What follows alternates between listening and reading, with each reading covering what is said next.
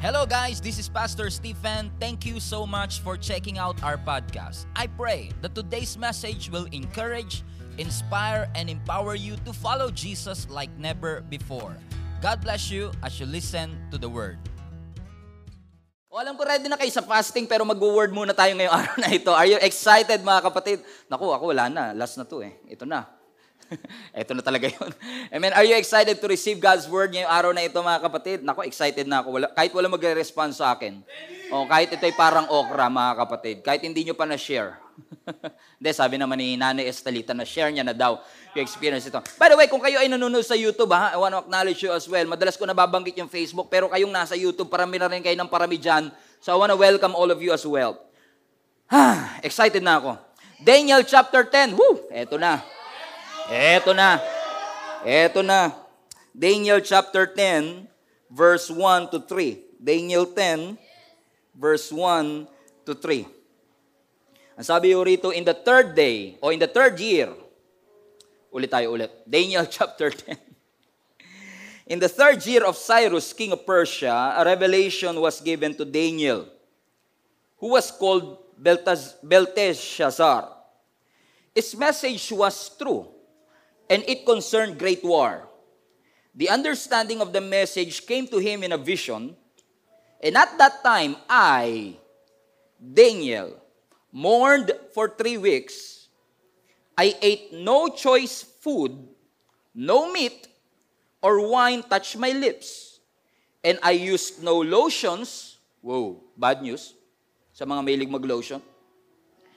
No lotions at all until the 3 weeks were over. I ate no choice of food, no meat or wine touched my lips, and I used no lotions at all until the 21 days were over. I want to talk to you about on this subject bago pa kayo mag-click away, bago pa kayo mag-turn off, na alam ko na kayo, ay pastor, ayoko ng topic na yan. I believe that this is going to change your perspective about fasting. I want to talk to you about on this subject, fasting makes the difference. Amen. Fasting makes the difference. Fasting makes the difference. Put that in the chat. I'm excited to fast. Gano ka fast? Fasting.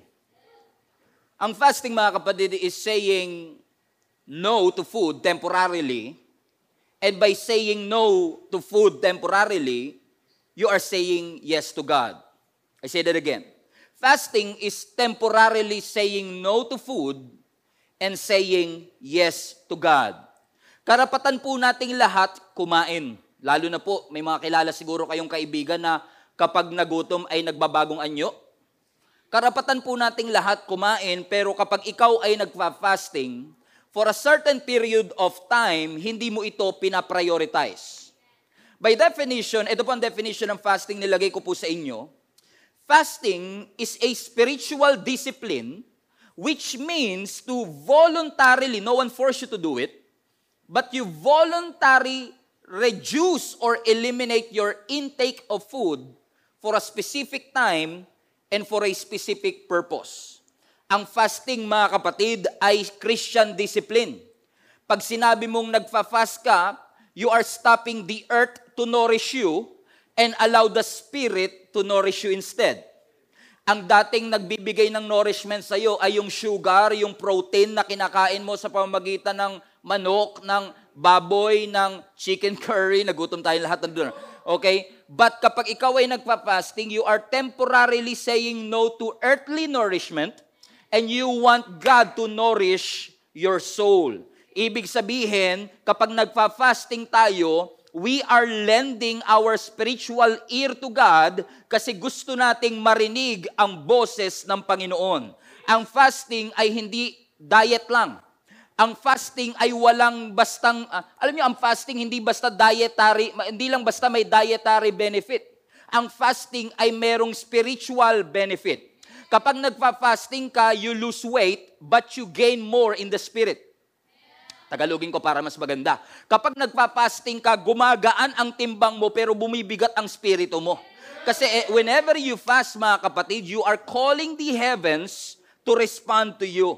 Siguro marami sa atin ang nahihirapang mag-fasting. Aaminin ko sa inyo, a few years ago, kasama po kami dyan, na nahihirapan tayong mag-fasting kasi nakafocus tayo sa mga mawawala sa atin instead sa mga bagay na mabe-benefit natin kapag tayo ay nag-fasting.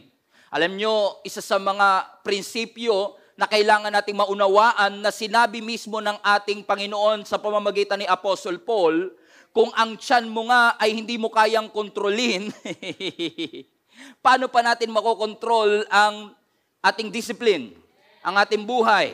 Kung ang donut nga ay hindi mo mahindian, paano pa kaya ang demonyo?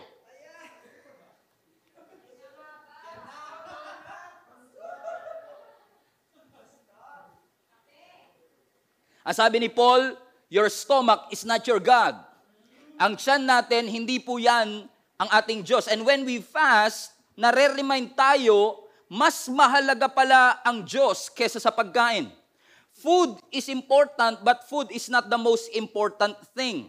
Kaya nga, ang sabi mismo ng ating Panginoong Yesus sa Matthew 6 verse 16, and when you fast, everybody put that in a chat, when you fast, kapag ikaw ay nagfa-fasting, tapasin nyo, hindi sinabing if.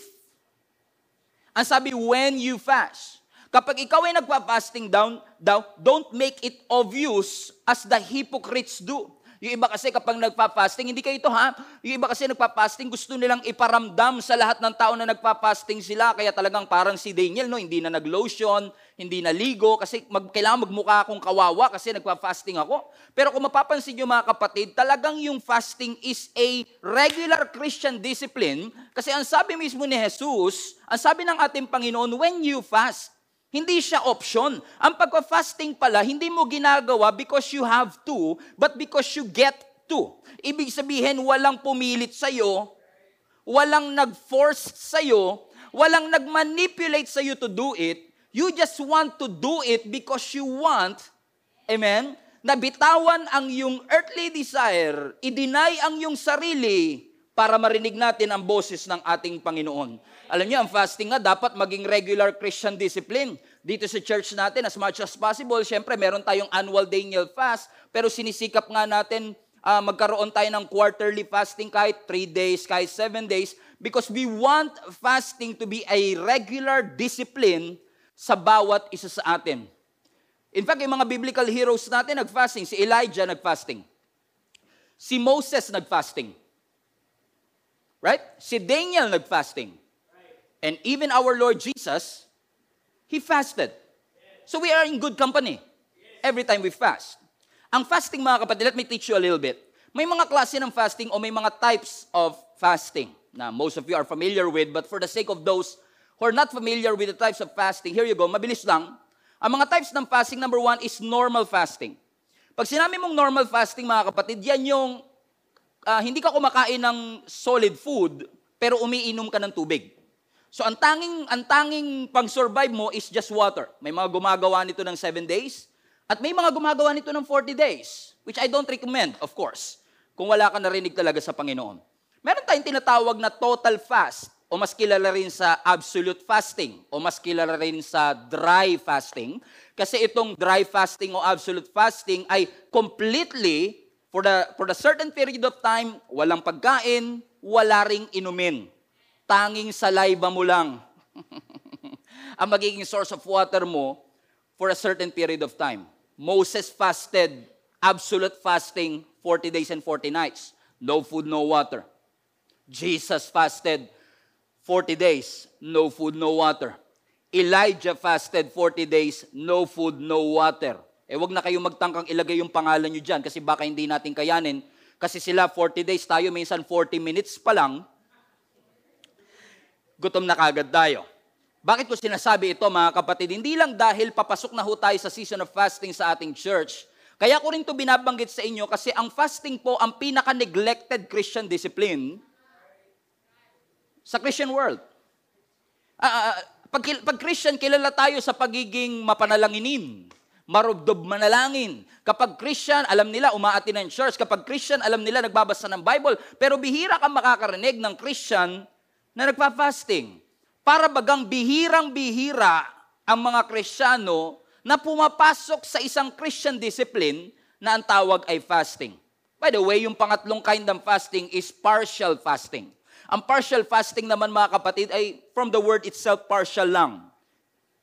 May mga nagpa-fasting ng 1 meal a day or yung gagawin natin starting mamaya which is our 21-day Daniel fast na kung saan for the next 21 days mula mamaya, hindi po tayo kakain ng kahit anong meat. Itinulad po natin ito sa Daniel's eating pattern. Kung paano si Daniel ay nag-fasting ng fruits and vegetable lang, tayo din gagawin natin yan for the next 21 days na hindi po masasayaran ng baboy, ng manok, even isda, ang ating mga dila for the next 21 days, kundi ang ating kakainin lamang ay mga pagkain na vegetable-based. Okay? Salamat na lang, may mga gatas naman ngayon na vegetable-based na, may mga mantika ngayon na vegetable-based na, at ang ating option para sa ating meat o para sa protein natin ay tokwa. So ibig sabihin, hindi pa rin madali, pero di hamak namang mas madali compare sa iba. Bakit nga ba, Pastor, parang ang hirap-hirap mag-fasting? Tingnan mo nga yung katabi mo, parang tingin mo ba may kilala ka na parang hirap? Pastor, tingin ko, ako kaya ko yan. Pero alam niyo yung mga magulang ko, si Tatay Larry, kapag nagpa-fasting, feeling ko dali-dali lang sa kanila kasi mahilig nga sila sa gulay. Pero lalo na kung di ka mahilig sa gulay, tas magde-Daniel fast ka, parang hirap-hirap. Lalo yung pamangkin ko, Daniel pa naman ang pangalan, tas Daniel fast, hindi kumakain ng gulay. Tari ko, tagilid to. Pero alam niyo, na-realize ko mga kapatid, kaya din siguro tayo hirap na mag-fasting, sanay kasi tayo sa excess. Sanay tayo sa laging sobra. Kahit di ba sa karinderya lang tayo bumibili ng ulam, minsan minimum 2. Because sanay tayo sa excess, parang we want to eat too much, we want to spend too much, we want to talk too much, we want to worry too much, but we don't want to pray too much. Madalas excess tayo sa maraming bagay, pero pagdating sa aspect of prayer and fasting, parang dun tayo nagkukulang. Kung iisipin nyo to mga kapatid, wala naman akong hinuhusgahan ha, pero parang napapansin ko na marami sa atin magaling tayong mag-list. Listahan ba? Magaling tayong mag-list ng mga request natin sa Panginoon. Everybody say list. Put that in the chat, list. Para tayo may mga listahan, Lord, ito gusto ko, Lord, ito pangarap ko, Lord, ito goal ko, ito request ko, gumaling ganyan. Ang dami nating list, pero pagdating sa listen, parang doon tayo nahihirapan. Yung moment na humihinto ka at humihiling ka ng revelation mula sa ating Panginoon. Kaya nyo, pag tinignan nyo nga yung mga religious organization, yung mga religious sect, parang karamihan ng relihiyon, common denominator natin yung fasting. Yung Hinduism, nagpa-fasting. Ang Buddhism, nagpa-fasting. Ang Islam, nagpa-fasting. Meron nga silang Ramadan. Kapag Ramadan nila, 40 days yan, from sunrise to sunset, hindi sila kumakain ng kahit ano. And nakita ko yan mismo nung nasa Middle East kami, na talagang they observe Ramadan for the next 40 days. Pero pag sa atin, parang mga Kristiyano, no? Buti pa yung mga religions worldwide, very disciplined sila sa kanilang mga dietary restriction, pero parang yung mga Kristiyano, kahit ano, pwede kainin, ano?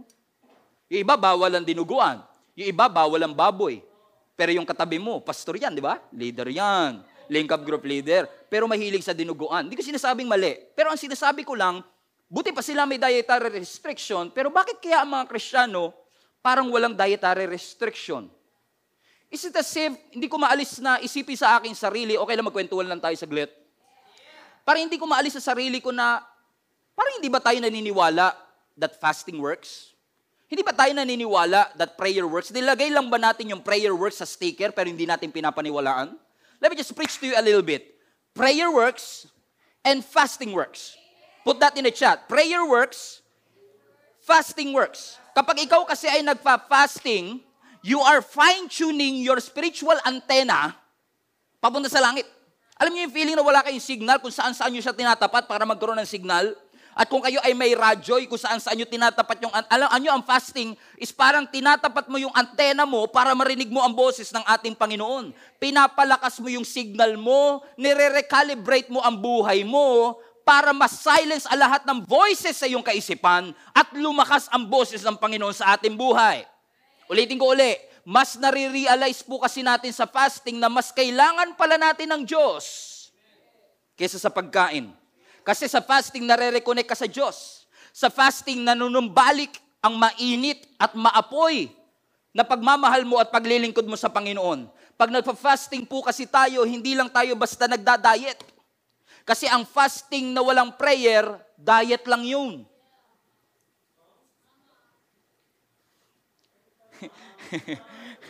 And I'm sure, ayoko namang husga ng sariling church na pinagpapasturan ko, pero I'm sure mga kapatid, na posibleng may mga sumasali dahil lang sa dietary benefits.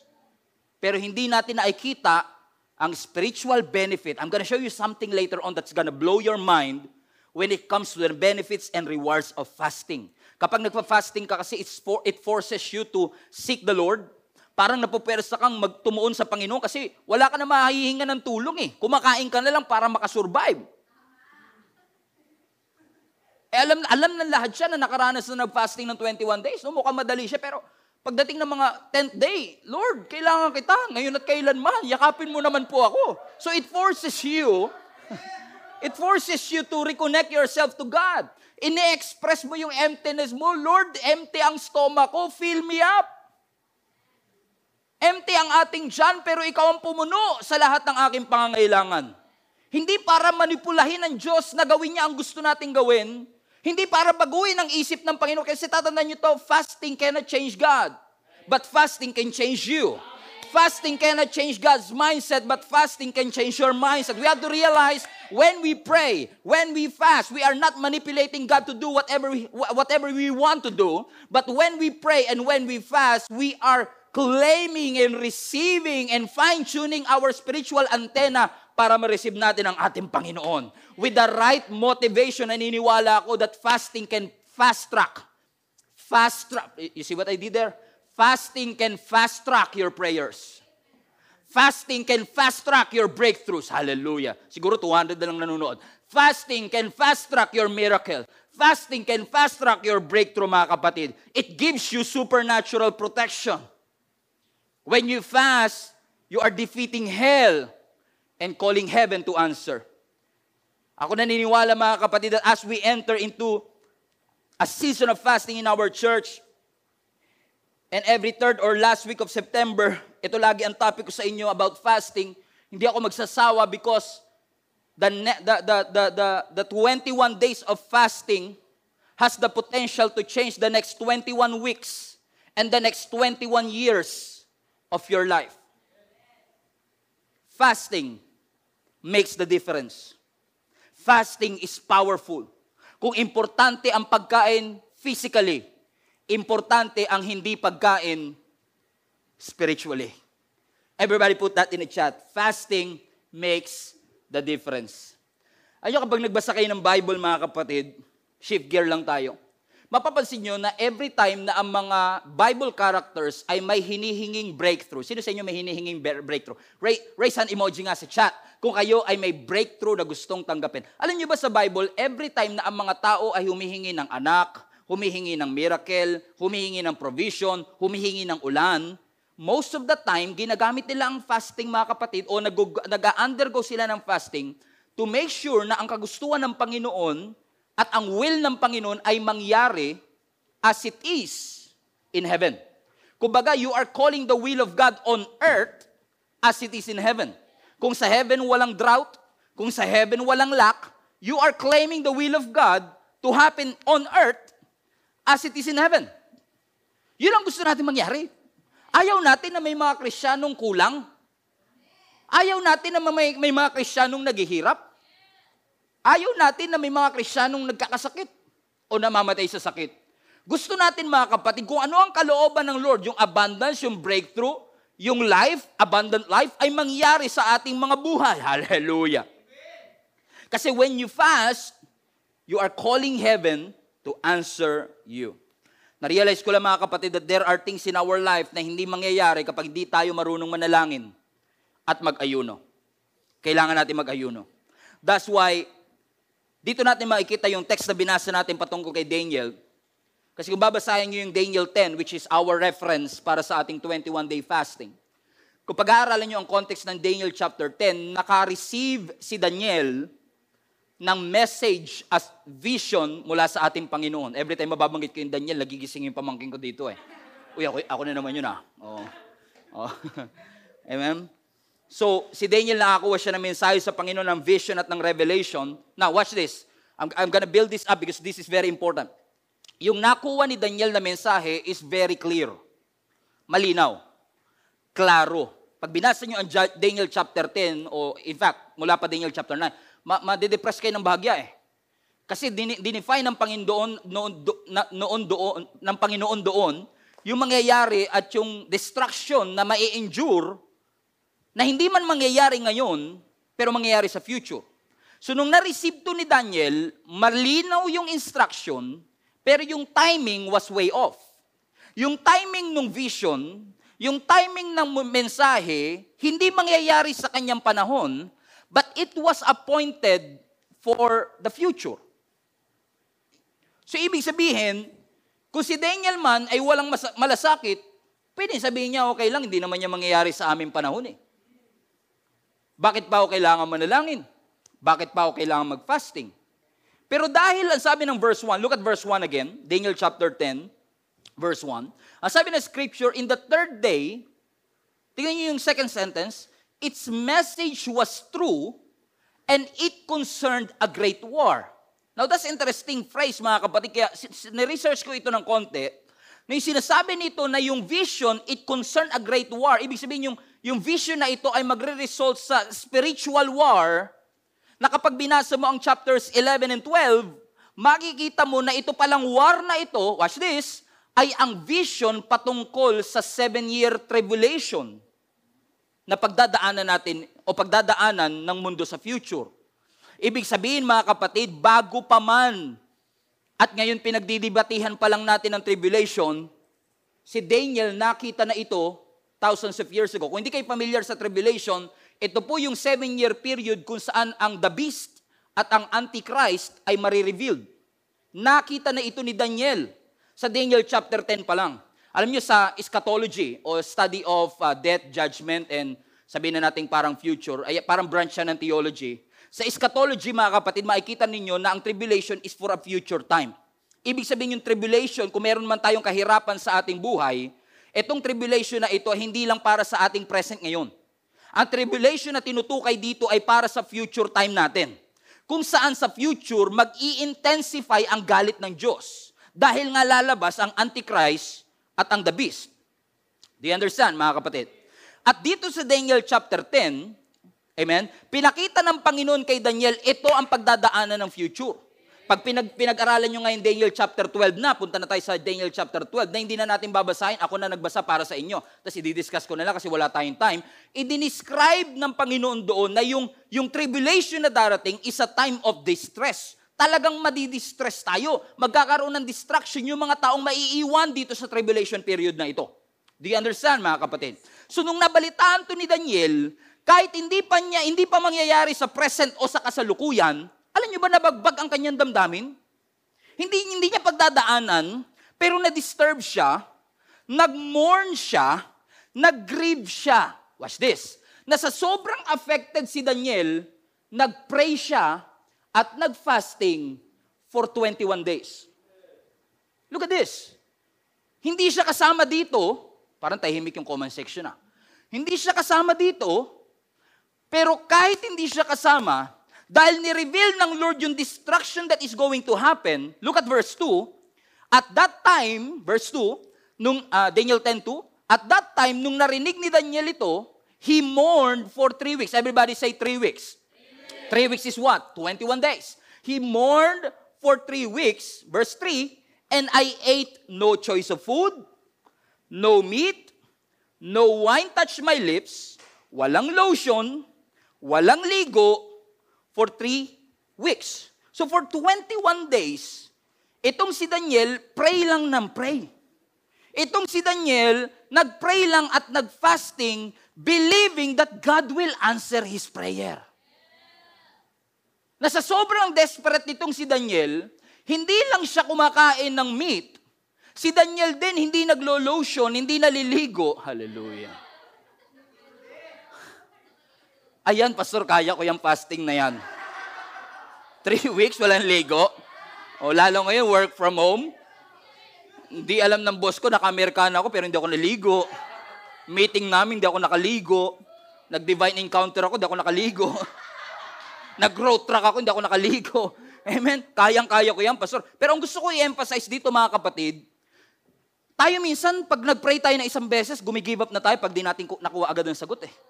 Pero si Daniel, mga kapatid, 21 days, tahimik ang langit. Wala siyang naririnig na kahit anong sagot. Pero he prayed and keep on praying until he received the answer. He never gave up. He never gave up until he got the answer from the Lord. Because naniniwala siya, mga kapatid, na kapag siya ay nananalangin, kahit hindi niya naririnig ang langit, may ginagawa ang Panginoon. In fact, mga kapatid, sa Acts 13:2, gusto ko lang patunayan sa inyo na kapag nagpa-fasting ka, nagsasalita ang Diyos. Kasi ang sabi ng Scripture, Acts 13:2, as they ministered to the Lord, the early church, and fasted. Nung nag-fast sila, nagsalita ang Holy Spirit. So that's powerful. Every time you pray and every time you fast, and I'm not judging anyone, pero kung ikaw ay napunta sa tagpo na talagang desperado ka sa sagot, baka talagang mapafasting ka kahit walang 21-day fasting, mga kapatid. Kasi alam mo na kahit na hirap ka dito sa mundo, merong ginagawa ang Diyos sa kalangitan. Hindi porket wala ka nakikita kagad ebidensya ngayon, hindi ka naiikot sa Jericho Wall, kasi hindi mo alam, baka mamaya nasa 5th day ka pa lang, sumuko ka na. Ang pagbagsak ng wall nasa 7th day. Do you understand, mga kapatid? Nakapunta na ba kayo sa gym?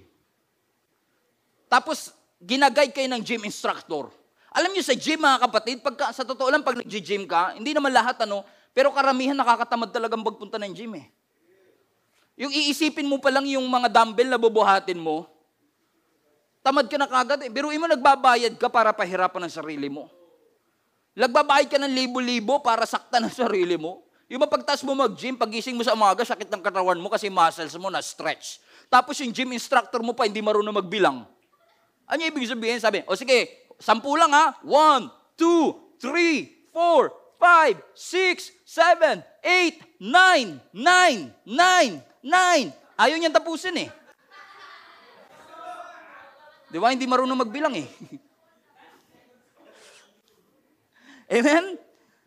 Parang, ang hirap kasi parang pinapagod mo lang sarili mo. Parang hirap kasi yung muscle mo na i-stretch.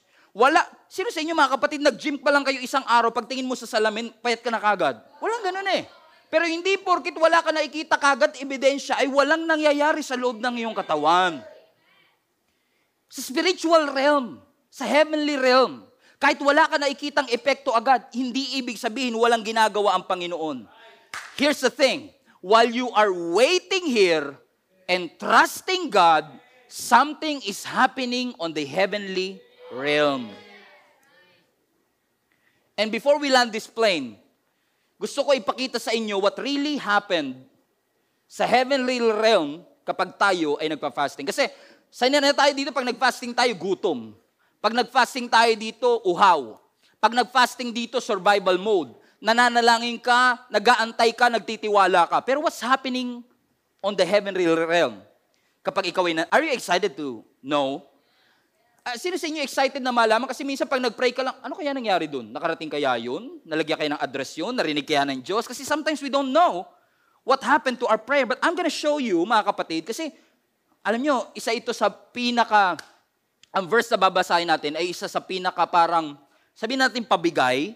Alam nyo, parang ang spiritual realm is very secret sa atin. Parang, ano kaya nangyayari sa spiritual realm? Kasi hindi ko na alam ang nangyayari. Pero sa Daniel chapter 10, nagkaroon tayo ng konting glimpse. Parang binuksan yung kurtina ba? Ganun pala nangyayari doon. Gusto niyo ba mangyari yun, mga kapatid? Nakapanood na ba kayo ng teatro at ng play? Na pagbukas ng kurtina, nagulat ka, paano nangyari? Yung hagdan, nandun na kagad. Kasi hindi mo nakikita yung nangyayari sa loob, pero may ginagawa doon. So ngayon ay ipapakita ko sa inyo, bago tayo magtapos, mga kapatid, ano ang ginagawa ng heavenly realm kapag tayo ay nananalangin? Kasi kung pagpapatuloy natin ang pagbabasa, sa verse 12, after 21 days of prayer and fasting, dumating ang angel. At ang sabi ng angel, verse 12, don't be afraid. Don't be afraid, Daniel. Watch this. Since the first day, everybody say first day. 21 days siya nanalangin, 21 days siya nag-fasting, pero ang sabi ng angel, since the first day you began to pray, You began to pray for understanding and to humble yourself before God. Your request has been heard in heaven. So, dumating yung sagot 21 days. Pero ang sinasabi ng angel, unang araw pa lang narinig ka na. What an assurance. What an assurance mula sa ating Panginoon, mga kapatid, na hindi porkit hindi kagad nag-reply ang langit, ay ibig sabihin hindi kanya narinig.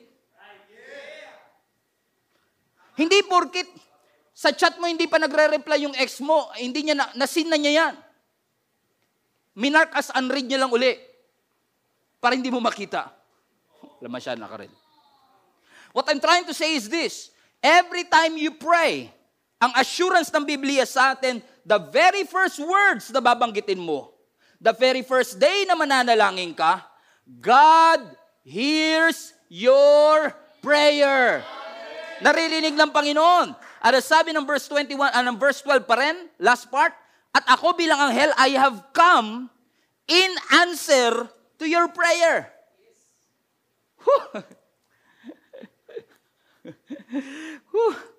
But, sabi ng verse 13, but for 20, here you go. Silip tayo sa kurtina. But for 21 days, the mighty evil spirit who overrules the king of Persia blocked my way. Then Michael, the archangel, one of the top officers of the heavenly army, came and helped me so that I was able to break through the spirit rulers of Persia. Ooh, interesting. So, sabi ni angel, actually, I'm pretty much sure na ang nagsasalita dito ay si Angel Gabriel kasi si Angel Gabriel is a messenger angel. Sabi ni Angel Gabriel, unang araw pa lang na nanalangin ka, narinig ka ng Panginoon, kaso na-delay ako ng 21 days. Kasi yung mighty evil na nag-overrule sa king of Persia, hinarangan ako. Buti na lang dumating si Michael the Archangel, tinulungan niya ako, kaya naka-breakthrough ako, and after 21 days, here I am. That's interesting. Hindi natin yan nakikita, no? Kasi akala natin, pagka nag-pray tayo, bumalik lang, hinahawakan lang ni Lord yung prayer, o sige, tsaka na to sa tamang timing. Pero may mga pagkakataon, mga kapatid, na posible na kaya hindi kagad dumarating ang sagot. Watch this. Sumagot na ang Lord day 1 pa lang, pero maaaring kaya hindi pa sumasagot o nakakarating sa iyo ang sagot. Kasi may mga evil forces na humaharang sa iyong answered prayer. So, ibig sabihin, sa loob ng kurtina, may mga unseen warfare. May mga unseen conflict. May labanan na hindi natin nakikita. Kaya nga minsan tayo, unang araw pa lang sumusuko na, huwag kang sumuko. May nakikipaglaban para sa iyo, tas ikaw susuko. Ang sabi na Ephesians chapter 6, ang kalaban natin hindi tita mo. Ang sabi na Ephesians 6:12. Sorry. Ang sabi na Ephesians 6:12, for we wrestle not against flesh and blood, but against, everybody say, principalities. Hindi principal ha, principalities. Huwag mo kalabanin ng principal mo. Mga principalities, mga against powers, against rulers of the darkness world, and against spiritual wickedness in high places. So, ibig sabihin, mga kapatid, kailangan natin ma-realize na ang kalaban mo ay hindi tao. So, kung may humahad lang man sa ating panalangin, hindi necessaryong tao. Posibleng may mga evil forces na ayaw maranasan ng abundance sa buhay mo, kaya hinaharangan yung answered prayer mo. Wala naniniwala sa akin Hindi ako makapaniwalang hindi kayo naniniwala, mga kapatid. It's clear in the scripture. Maliwanag na sinasabi sa atin ng Biblia, mga kapatid. Now, ayoko maging hyper-spiritual ha. Hindi naman ako ganun. Kilala niyo naman ako Hindi ako hyper-spiritual. Ayoko rin kayo takutin. Lalo na mag-isa ka dyan sa bahay. Very important to sasabihin ko.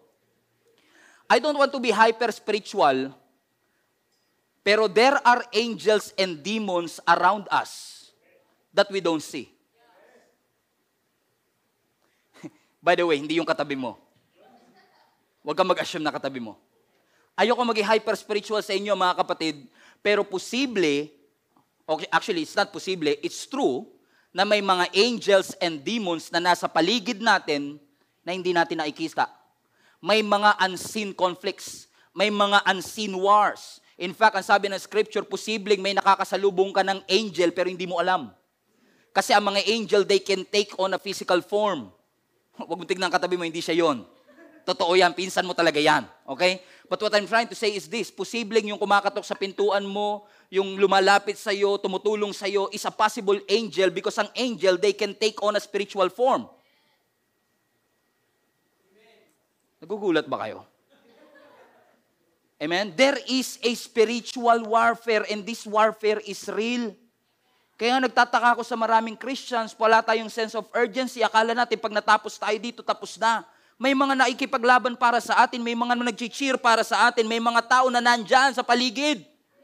Tignan niyo yung verse 13, sabi ng verse 13, merong mighty evil spirit na nag-overrule sa king of Persia.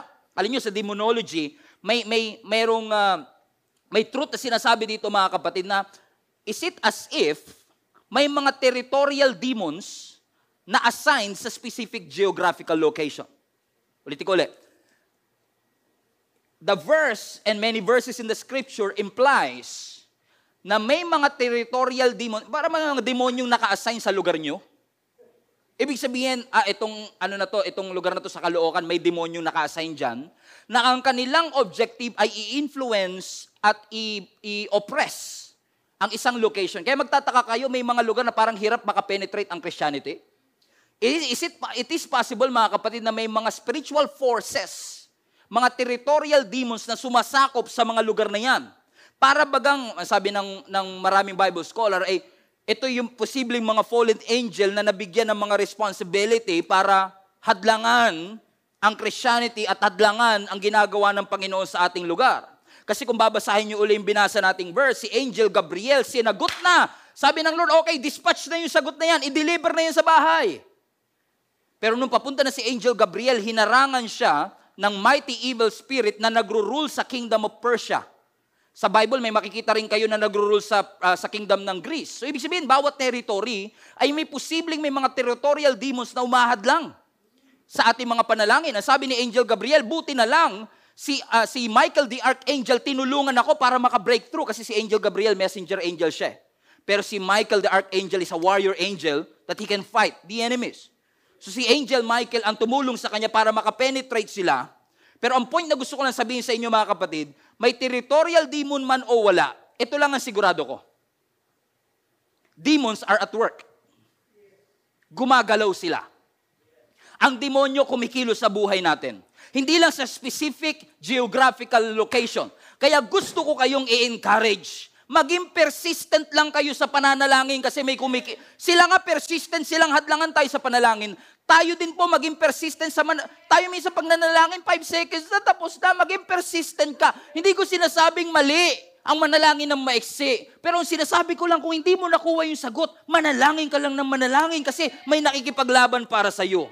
Nakita niyo mga kapatid, yung sagot dumating after 21 days, pero hindi ibig sabihin ang Diyos nagre-respond after 21 days. So as we journey on, dito sa ating 21-day fasting, I'm very, very sure that the moment we commence and we begin the Daniel fast, sasagot na ang Panginoon. But we have to keep on praying until that breakthrough will happen. Ang Diyos, He's never early. Ang Diyos, He is never late. The enemy will try to hinder you from receiving all that God wants you to receive. Pero ang assurance sa Panginoon sa atin mga kapatid, i-imagine ko nga si Daniel habang nananalangin siya, siguro day 5. Kaya wala pa. Ay, hindi na ako nakakaligo Yung balat ko dry na. Lord, wala pa ba? But he keep on praying. Day 6, pray. Day 7, pray. Hirap na, Lord. Pray pa rin. Nakakagutom. Pray pa din. Dry na yung balat ko. Pray. Sino sa inyo grateful? Hindi kasama sa Daniel fast natin yung walang lotion at walang ligo. Hallelujah. Okay. Mas magaang. Day 15. Day 16. Day 21. Ang sabi ng Angel Gabriel, hey bro, day 1 pa lang. Narinig ka na ng Panginoon. Day 1 pa lang. Tinugon na ng Panginoon. Na-delay lang, pero tinugon ka na. Ibig sabihin mga kapatid, sa day 3 pa lang ng pananalangin natin, kahit wala pa yung blessing, you can say, promotion is on the way. You can say, help is on the way. You can say, provision is on the way. You can say, the right person is on the way. My God's best is on the way. That job opportunity is on the way. Hallelujah. You can always claim kahit hindi mo pa nakikita. Breakthrough is on the way. Babagsak din yung Jericho wall. Babagsak din yung giants na yan. But you have to keep on praying. You have to keep on believing. You have to keep your faith standing. Believing that help is on the way. It's on the way. Put that in the chat. It's on the way. As sabi ng Psalms 56 verse 9, the very day I call for help, the tide of battle turns. My enemies flee, and this one thing I know, God is for me. And whatever it is that I'm praying for, it is on the... Sabi dito sa verse, ito si David na to, hindi na to si Daniel ha. Very consistent ang Bible. At sabi ni David mismo, sa unang araw pa lang na nanalangin ako, bumaliktad na kagad ang sitwasyon. Alam niyo, ibig sabihin ng the tide of battle turns, ang ibig sabihin niyan, reverse na kagad yung situation. Hindi mo na kailangang makita pa ang ebidensya ng sagot sa panalangin mo para masabi mong nagbago ang sitwasyon. Kasi the moment you pray, nagbago na ang sitwasyon. The moment you pray, ang healing nagsisimula na. The moment you pray, yung provision paparating na. The moment you pray, yung protection nandyan na. The moment you pray, yung deliverance nandyan na. The moment you pray, yung sagot sa panalangin mo na, it's on the way.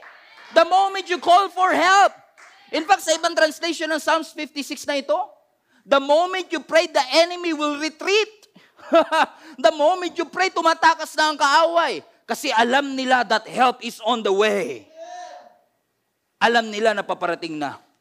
Nag-i-increase man ang danger, pero nag-i-increase din yung faith ko believing that God is able to do according to what He has promised. So church, as I lead you, we as leaders, as we lead you towards this 21-day Daniel fast, what I'm believing for God to do is that God is going to answer your prayers. Alam niyo ba sa mga nakalipas sa 21-day fasting, yung mga matagal na hindi na buntis, yung mga matagal na hindi na promote, yung mga matagal nang nag-a-apply sa abroad, hindi na-approvan. Sa 21 days of fasting, I'm not saying that this is going to happen to you. But what I'm trying to say is this, whatever it is that God has planned for you to have, to receive, just believe in Him, and God will accomplish what He has promised. You don't have to wait for the 21 days to be over para ma-receive mo ang lahat ng sagot ng Panginoon sa ating mga panalangin. God answered you the moment you begin this fasting. So right now, are you ready to begin? Wow. Narinig niyo ba yun? Matahimik pa sa ano yun ah. Alapa-apa. Are you ready to begin, church? Because this is it. We are now officially beginning. Whoa!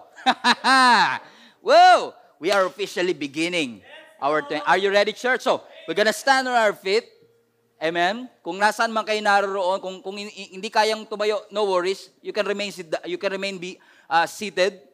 But right now, mga kapatid, as we pray, we will officially begin our 21-day, may sumusubo pa sa inyo ng ano ah. Ng chocolate, humabol pa. May nagkakape pa.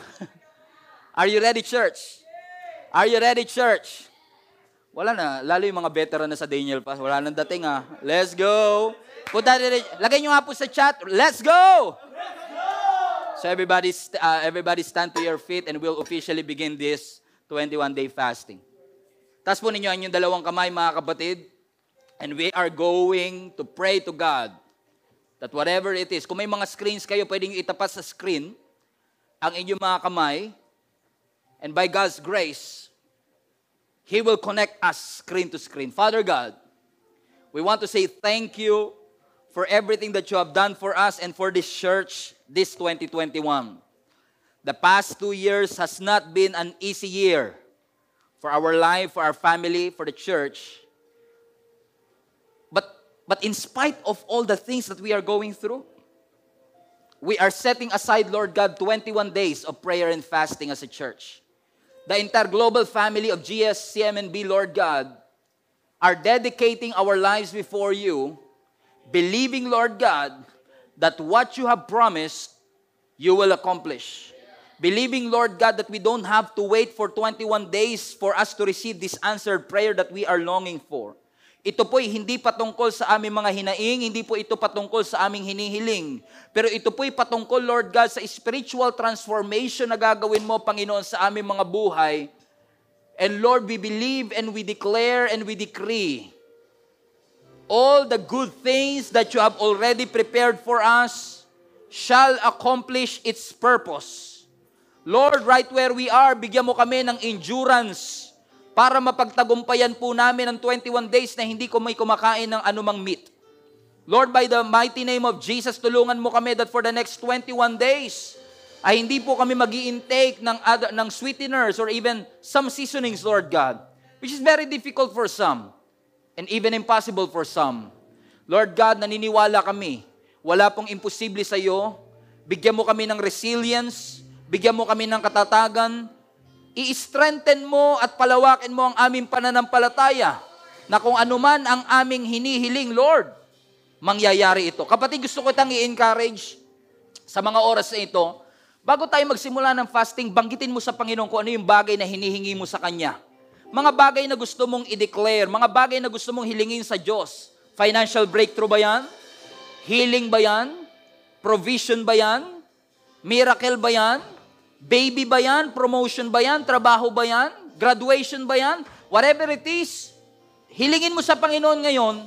Kasi ang sabi ng pinag-aralan natin, the very first day that we pray, the very moment that we call for help, the enemy will flee, the tide of battle begins to turn, and God is going to answer our prayers. Lord, in the mighty name of Jesus, we bind every spirit, we bind every demonic forces that is hindering our answered prayer. And now, we are not just asking it to you.